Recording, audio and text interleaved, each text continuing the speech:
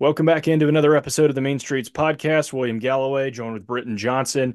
Obviously, we're here to talk about the inevitable, and we didn't think the inevitable would come, Britton. Where were you, and what was your initial reaction to the Saban retirement? So it's funny, like you said, it is really a where were you moment. Like I'll probably never forget for the rest of my life just that day and all of it. I was just kind of in shock. You can't even really process it fully. Um, but I was actually at a family friend's house who is an attorney, like talking through some stuff for potentially summer opportunities, but just talking with her all about that. And I was getting up to leave, and I see like a flood of messages that had just kind of hit. And I was like, I'm just gonna wait till I get to my car to like look at this because there's a chance it's nothing, and I don't want to freak her out. She was an Alabama fan as well, and so I got to the car and I was like, oh my gosh, because I nothing, and I think that's part of his genius is that nothing that he did leading up to it indicated that this was going to be it. The way he recruited, the way he was talking to and recruiting coaches to potentially join the staff or interviewing coaches, like everything he did leading up to it said, I am at least going to be here next year. And with the way he coached this past year, it felt like he had five quote unquote prime years in the tank. Now, whether or not it's true, obviously it said it started to wear on him. He couldn't coach at 72 like he could at 62, which is just kind of on its face a very funny statement. Um, but yeah, I mean that's where I was. I remember I literally like I checked it and then I started to drive. I was like, I my mind was just too flooded. I just went to the Whole Foods parking lot on 280 and sat there for an hour, just like reading messages, reading everything, kind of processing it. What about you? I was at work wrapping up my day. I was trying to I had gotten a new computer and all my information had just transferred, and I was trying to plug the HDMI jack into the connector so that my TV could be a monitor. Anyways, I'm fixing up my new technology, right? And I get this, like you said, flood of text messages, and it's oh no, you've got to be kidding me. Tell me it's not real. And those are the same type verbiage that the messages came across my phone when Kobe Bryant died. I guess that was 4 years ago now. And it was one of those things where it was in an Alabama football group chat. And so you knew immediately, but you wanted to deny it. You're like, there's no way it's a fake report. Like I think I said at Chris Lowe, I was like, this would be a hell of a prank. Um, somebody tweeted it's not April 1st yet. Come on now. And so yeah, you don't forget where you are. It's a surreal moment. And I think to your point of talking about having a good 5 years left, the Wayne Ingram approach was always someone asked, how much time? 4 years. Because you're not too close and you're not too far if you say 4 years. So you're relatively close. But he talked about, and he always preached, I'll retire when I can't provide the same amount of value that I can, that somebody else can. If I'm taking away from the team and not bringing as much to the table as possible, then it's time for me to go. And that, I mean, then you got to give him props for how much he's done over the last 3 to 4 years because he didn't show it whatsoever. He didn't show it. Like you said, even up to the last minute, Nick Kelly and others reported that he was working up until 3:55 and the team meeting started at 4. His family, his close friends, other coaches, people in the athletic department that could have known, didn't know. And I think that speaks to the testament of what he wanted to bring and establishing value and creating value for the program up until the very last minute. But obviously, once you sit back and look at it, you can't be mad. You can kind of be sad, but you really just have to be thankful because it was a ride like you will never forget. I mean, I can sit here and confess that I cried watching that video, the tribute video that was about 4 minutes that Crimson Tide Productions put together, because it really, I mean, you and I are when he came here, you were 7, I was 8. You might have been 6 or whatever the gap is. Anyways, it was our childhood. Growing up, Nick Saban and Alabama football, we were at that age and stage in our life, Britain, we were in our formative years basically of establishing fandom, knowing what was going on in the game, starting to play, sports in elementary school, that really becoming part of our hobbies and what we did. And so seeing that success not only established but sustained and maintained and adapted through the years, to then now in our mid 20s, what it's become, all these championships, high expectations. We'll never see anything like that again in our lives, and I can all but guarantee that. Yeah, I mean, it is kind of crazy to think. Obviously, like you pointed out where we were age wise when he took over, and it's one of those things that I remember Alabama games before vaguely. I mean, I was like 5, like, but it's one of those things that basically my entire life of being a sports fan that I really remember, like remember the ins and outs of the seasons and stuff, have all been under Saban, and you know lucky for us, it's just been an unbelievable ride. The amount of truly joyful moments in my life that have come from watching stupid college football, that obviously isn't stupid to us, but and just it's been unbelievable. I mean, aside from it, the impact that Nick has had on the state of Alabama, the city of Tuscaloosa, really, I mean, the amount of the people that he's and lives that he's kind of touched, and hopefully, for many more years will continue to. It's been unbelievable. On a personal note, it's kind of one of those things that I look at what process oriented approach to life and success. Like I learned that from him, and I attribute really so much of any what you would guess call success to that, to taking up that approach. Um, and so I think the state of Alabama is probably just in such a better spot for him having been here. And I mean, again, it says so much about him that he has this $multi-million home in Florida.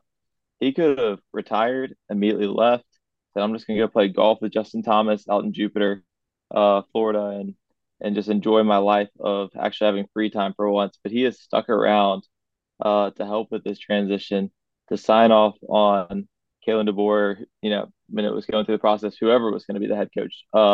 And then now he's still around. He said he's going to stick around in Tuscaloosa and be there for the guys, which I mean, I don't know. I'm already, tilted towards his, favoring him at all times, but it's unbelievable uh, how easy it would just be to step away and just be like, I deserve a break, and he does. He does. And he's still, I mean, he came into work the next day at like 7:30 before I went to work or did anything. And so he's an unbelievable person, unbelievable worker. Obviously, goes without saying, the greatest college football coach of all time, in my opinion, the greatest coach in team sports ever. Um, and they don't make them like they used to. There'll never be another Nick Saban. Very well said. I highly agree. And I think you talk about his impact and the people that he influenced. And he had that story and that phrase of saying, if you want to be happy for an hour, eat ice cream. If you want to be happy for a day, go to the lake, or play golf, whatever. So he goes down the line of saying, if you want to be happy, but he talks about if you want to be happy for a lifetime, make an impact on other people's lives. And the thing that stood out the most to me in his interview with Reese Davis is he didn't talk about the championships that he won. Chris Stewart coined on a podcast I was listening to earlier. He won seven national championships, but there's only six that we care about. He didn't talk about the championships with Reese Davis. He didn't talk about the wins, the SEC titles. He talked about how he hopes that people remember him for the legacy that he left of having a positive impact and creating value for other players. And as he talked in all of his press conferences, the process was never about winning. It was never about it was about being a champion rather than winning championships. And it was just so touching to tell. And what an act and a state of humility that he must have been in that interview. And really, you can tell he was for the entirety of his career. That he talked about, if I made an impact on people, and if somebody misses me, that means I did something right. And it is a whole heck of a lot of people that miss him, because we're in this weird phase now where DeBoer is in, which is great, and we'll talk about that in a second. But man, it will no one, everybody for the rest of time will be compared to Nick Saban when it comes to the coaching world of college football. And the fact that he cared more about his impact and his influence than wins speaks just volumes of his character. Because he won more than anybody, and he was better than anybody at the coaching in college football. Britain, the time I think was 45, 46 hours between when Saban announced his retirement and Greg Byrne announced the hiring of Kalen DeBoer. What was that like for you? Because screen time for me this week was up astronomically. I won't say exactly how much because I have an employer, but it's always up if you work in communications. What was your screen time? And talk about your emotions because for me it was super tense, and I didn't even have anything to do with it. Yeah, it was bad. I've kind of built a good habit of when I'm in class, turning on Do Not Disturb. But like it felt like every 2 minutes I'd be like swiping down on my iPad as I was taking notes to see if there was any new notifications. So like the Do Not Disturb did nothing at the end of the day. I was constantly just checking. And the funny thing about it is like it kind of got to day two or probably like after the 21st 24 hours where I was just like, look, at the end of the day, it's gonna come out eventually, but like I need to stop scouring Twitter or X or whatever it's called now every 20 seconds to see if someone's been hired because it'll just happen and there's so many. Greg Byrne is he's the ninja. He is the master of keeping things under lock and key. I was trying to tell people about when he hired Oates and some of the stories around that and how he did such a good job throwing smoke screens at the right time and obviously you're dealing with something that is just incomparable. There's never been a coaching search like this at the college level, it feels like. And the ability to kind of keep everything under lock and key. Jimmy Sexton had an absolute masterclass over the last few days, He got just himself a convincing raise. everyone. Yeah, just convincing everyone that Alabama wanted him. But I'm gonna be honest, like, was Kalen DeBoer my number one pick? At the time, no. And I really liked Dan Lanning. I really liked I mean D'Amico was always just the home run if we could have ever gotten him, but who would leave the NFL for college right now with the state of college football? Not me. And there are a few others that I really thought would have been great fits. But the more I hear about Kalen DeBoer, especially since Greg Byrne had picked him, I'm very, very fired up. He definitely is the most analogous hire to Nate Oates. Uh, and so kind of take that for what you will. And I would have said that before the coaching search had started. Um, but I think he has the right mindset. It seems like he's really relational, which I just really appreciate. Um, and I think the offense will, at a minimum, we'll have some fireworks on offense, and then hopefully we can figure out defense and get it rolling. Um, I think we have been the most spoiled fan base of all time, just objectively speaking. Uh, and so I'm trying to temper my expectations, and a lot of it right now is just maintaining roster, which is so tough in this transfer portal age. Somehow it's still open for like 4 more weeks, but um, at the end of the day, I think we have a chance to really be competitive next year, which is super exciting. And I'm bought in on DeBoer as if I wasn't going to be anyways, but I really do believe he is the guy to carry on this legacy. And yeah, I mean, what were your thoughts throughout the 48 hours? It felt like it was 2 weeks. It It really felt did. forever, and that is absolutely insane of me because I have no influence or impact on any type of decision. I don't work for, I'm not affiliated with the program or the athletic department in any way, right? But as a fan and as somebody who's been bought in and cares, it's a passion and it's instilled in me over the last 17 years that this next hire matters. And so, side story, I think in high school, I said, I will buy season tickets or I'll put my name on the list for season tickets when Saban retires. And it's going to be the perfect time to do it because you're going to have a few, not a lot of people jump ship. And you don't want to associate with yourself with those type of fans. And then you're going to have people that come on board after the new coach is announced because they're going to be all excited and say, okay, I hadn't been a season ticket holder, but this is great. Alabama's successful. We're going to continue the success. It's time to get on board with season tickets.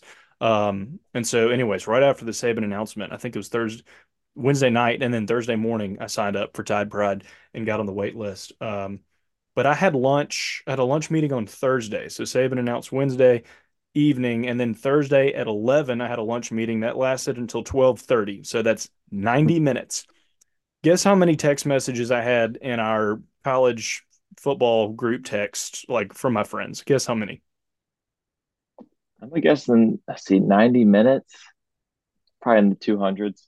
Like, 292 text messages. yeah. And I was like, you guys got to stop. And I'm contributing to the problem too. But as soon as Hmm. somebody would throw a name out there, they'd say Glenn Schumann. And I'd be like, oh, it's Glenn Schumann. Like, I got to research him. I got to figure out his history and what he's going to bring to Alabama. And then they're saying Mike Norvell. And then someone says Dabo. And I'm like, I'm going to fight you because you said Never Dabo. Dabo. I'm team never Dabo. So it was a whirlwind. But work was able to keep me kind of grounded and saying like, all right, remember you're here and that's going on there and you support and you care, but you're a fan. And so kind of separating the two is important. Ultimately, when it was DeBoer, it was one of those, it's not a, like Nate Oates wasn't a sexy hire, right, at Alabama, but ultimately he became and is a prominent feature on campus, one of the best coaches in the country. Um, and you may not have even heard of DeBoer, before Washington made the playoff or 3 weeks ago. Or if you didn't watch the playoff and you said Alabama's new Kevin DeBoer, you'd be like, who? But if you had known, say 5 years ago, that well, I'm not going to tell you when Saban's retiring, but when he does, you will have the national championship runner-up coach. You'll have a coach with only 4 losses in Division I football or over I the mean, last 104 and 12 record as a head coach yeah, and then is he had unreal. 6 Coach of the Year awards. He beat the team who beat you in Saban's last season in the semifinal, who beat you by 10 at home. You'd say like, oh, of course, that's the perfect candidate. But a lot of people and a lot of Alabama fans, prior to a week, 2, 3 weeks ago, didn't know who this guy was. But that's the type of hires that Byrne makes, and people ask, you gotta trust it. And I'm fired up. And I said this after watching his press conference yesterday. You can tell he cares about 2 things. One is relationships, and two is winning. Because if you listen to that leaked audio where he was talking to his Washington players, some coaches in college football don't even have that exit meeting with their team. He did, and you could tell he was choking back and holding back tears because he cares so much about those guys. And I think we're going to see once you have that relationship, like Saban did with his guys, and they knew that he cared, they'd play hard for him, right? When he recruited, people would be enthralled and enthusiastic to go play for someone who cares about them so much. So, anyways, those relationships and then the winning will take care of itself because you're at Alabama. So, DeBoer is going to be a great hire. I'm excited, and I'm going to Tuscaloosa Tuesday night to watch Crimson Tide basketball, and I hope he's there. I look forward to potentially laying eyes on him across the court or something Tuesday. And with that, Britton, let's get into Tide hoops. Yeah, I mean, 2-0 week for the Tide, and I'm kind of thinking we're back. It's one of those things that when to say we're back is to almost say we were ever not back. We had 5 losses, but realistically 4 of them were good losses. I hate saying good losses, but against very good competition. All 5 were. I don't think any were against bad competition. They're all quad 1 games. Um, what I loved this week is you can see the guys are playing with joy right now. They're playing for each other right now, and the defense has really stepped up in a serious way. I thought the South Carolina game, I think it was 30-29 at halftime, and you're like, oh gosh, is this going to be a tight game? The defense was looking pretty good. Offense hadn't really taken off, and I mean, we absolutely shut them down in the second half. It was really impressive to see. Albeit maybe not the greatest South Carolina team in the world, but they had a great record coming into the game. I think they'll be a competitive team, and we made them look very not competitive. And then, it was also great to see Diabate uh, really get some minutes and make a huge impact in that last one. He hadn't really had a ton of action this year, but just to come in and really make his presence known in a few minutes, he had like 6 boards in like 9 or 10 minutes. And to see him, he's just a big energy guy. Mark Sears playing like an All-American right now. It's just crazy to watch how well he's playing. Absolutely tore up South Carolina. At Mississippi State, we'll talk about that I guess in a minute, but we know how tough it is to win in the hump. So getting that one was really big time. Tied is 3-0 in SEC play. Only one other team in the SEC is also 3-0, but we don't talk about them much on this podcast. Yeah, I so yesterday, obviously NFL was on. That had my attention just with Tua playing in negative 27-degree Fog. weather. But that's not to say I didn't turn on the end of the game. And as Nate Oates famously said after the game in the press conference, Tulu helped us on free throws, and I think that's hilarious because he's got to be one of the worst free throw shooters in college It, basketball. And it was brutal to watch. and I mean, our defense was good, so you got to give yourself credit in a way. But I mean, the how you don't adapt and overcome when you have a player like that from Mississippi State. I mean, you want to say it's poor coaching, but obviously he can do something on the floor if you've got him in the game. And Yeah, I so, mean, and it wasn't just him either, because I think that, you'll have to check me on this. It felt like they missed their last 6 or 8 free throws, and it was kind of at a point where we were up, but the game was in the balance, and they didn't want to win enough. I guess I don't know, but it was a sold out hump, which is not disrespecting the Mississippi State people. That is rare. That's objectively rare. Uh, we have traditionally struggled there. In my 4 years, I won one time there, and it was the game that won us the SEC regular season, and it took everything we had. So it's a weird, tough place for us to play for some reason. And they're always super physical, and that game was so freaking physical, and I love that. I absolutely love that. Grant was definitely at a physical disadvantage, guarding Tolu. Um, but he offered as much resistance as he could. I thought he played really hard. He had some great blocks. Um, we're coming along. Like I think I was talking to a friend about that game and just saying that if we can, first of all, I thought it was huge for us to start 4-0, and we have another one coming up against Missouri, because we have a really tough stretch coming up after that. But if we were able to get that Mississippi State game, we're looking like a top four team in the SEC, which I know for Alabama fans might not be. We're maybe past that being the standard now of what we're looking for, but that would be a really strong season. But we're every bit as competitive as any team right now, I think, in the league, and it's just we got to get better and better and better at finishing games. And we are getting better. I mean, Mark Sears made some big shots. We made some big free throws down the stretch, unlike the team we played against. But it was, I don't know. We did things to win it, but they also did a lot of things to lose it, which sometimes that's all you need. But we got to just keep building on finishing these games because we're going to be in some tight ones. The SEC is really competitive this year. And I don't know that there is one team that is just far above the pack. I think it's just everyone's kind of bunched in. But I think that you're going to see the best teams start to separate themselves because they're going to be able to finish these games. Kentucky lost to A&M in overtime yesterday, but they also that had was a one earlier. great game. It was, and they lost one against Florida, or they won one against Florida the week before.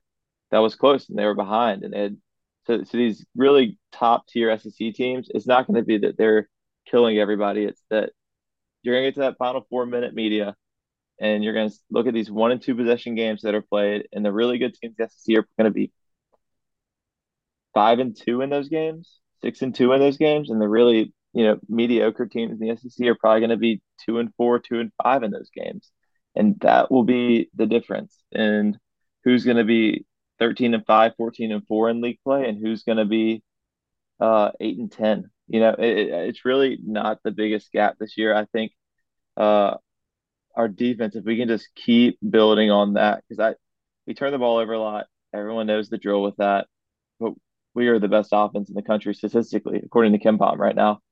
And so if we can keep building on that, keep building on the defense, and just rebounding toughness, little things, which I think we showed a ton of yesterday. I was so proud of how we went in there and fought because you're not going to go into Mississippi State and it'll batter and bruise you some because they're always, I mean, when they're under Howland, it was the same way as it is now. They're ferocious on the glass.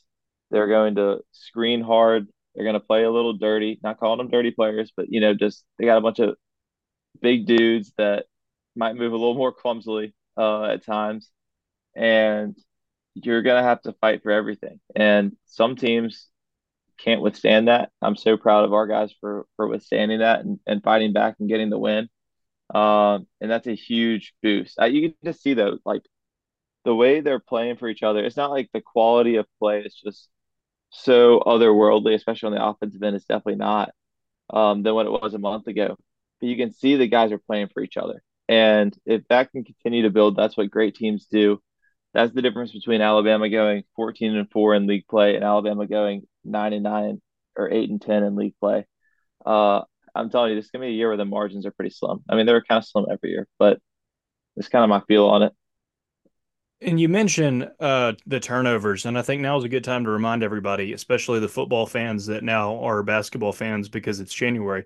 When you play at the pace that Alabama does, of course you're going to have turnovers. Of course you're going to have um, nights where you don't shoot the ball, 40% from three. That happens. That's conference play. But how can you find ways to win? And Alabama's strength of schedule, I think, and the grind that they went through in November and December to be formed in the way that they play now is gonna pay dividends down the stretch because conference play is a long, brutal it's a long, brutal task. And so anyways, and we'll wrap up. I'll ask you any final thoughts on Alabama, and I know we got to go here because we don't we want our listeners to stay around, but we want to get to Samford too, who's riding a 15-game win streak. So final thoughts on Alabama, and then preliminary thoughts on Samford as we kind of wrap things up here on the Mean Streets podcast. Yeah, final thoughts on Bama is we got a big one in this midweek against Missouri. Should win it. This is in basketball. I feel like these test your resolve as much as anything. These games you're supposed to go in and win. It's like, do you play the standard? Obviously, people that have been following Alabama basketball long enough know that Alabama basketball is not always played to a standard. This is the type of game that we just need to go in and take care of business. And then we got a big one coming up Saturday, so that'll be a really great test for the guys.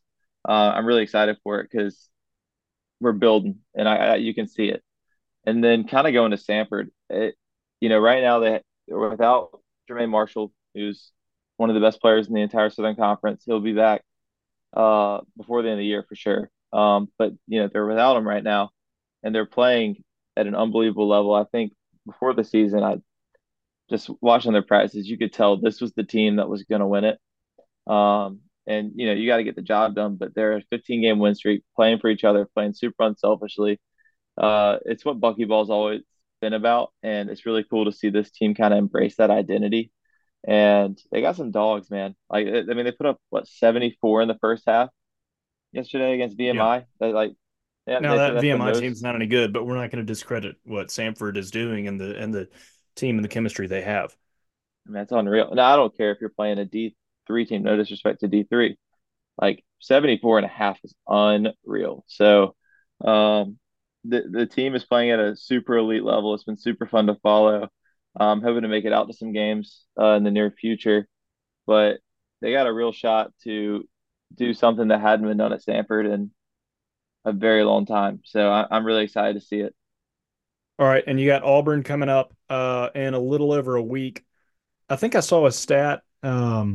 I can't remember who to attribute it to. It may have been Cereal Box, but Alabama hasn't played Auburn at home in Tuscaloosa on a Saturday in going on 7 years, 8 years, since 2017. I think that's 7 years. Obviously, it is unfortunate that the games that have fallen Alabama versus Auburn on Saturday have been in Auburn. Now, this year, Alabama's playing Auburn on the road on a Wednesday as well. So it's two midweek games. But that one, you've got the top two teams in the league right now, and have should one or the other team drop a game, they'll still be a top. That'll be a top four matchup in the SEC. I think in about a week and a half here. Um, Mm-hmm. that one's going to be crazy. Auburn is playing really good basketball. We got to give a shout out to Carter Sabera, former Mountain Brook Hooper, Yep. for getting a scholarship to Auburn. Well deserved. He and Leo Berman now make two former Mountain Brook players on scholarship for the Auburn Tigers. So that's all we'll say about Auburn. So we're happy for those guys. And but Happy yeah, for them. happy for those two individually. Great, great guys, and we wish them all the best.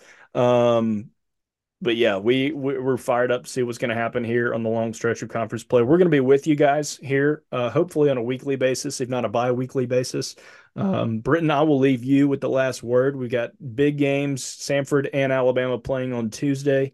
Samford at Western Carolina, the Crimson Tide hosting Missouri. We'll hope to see you back here next Sunday. If not, check us out on the Mean Streets podcast. I'm William Galloway Britton. Take it away for the final word. It's always darkest before the dawn. And when Saban retired, I think it was a pretty dark time for us Alabama fans. And it'll be a tough couple of weeks seeing guys that we love, whether it be Isaiah Bond or whoever, uh, leaving the portal. But I think that there are really bright things to come out of this. And I think we got a really special guy in Kalen DeBoer. So I'm really excited for it. Roll Tide. Roll Tide.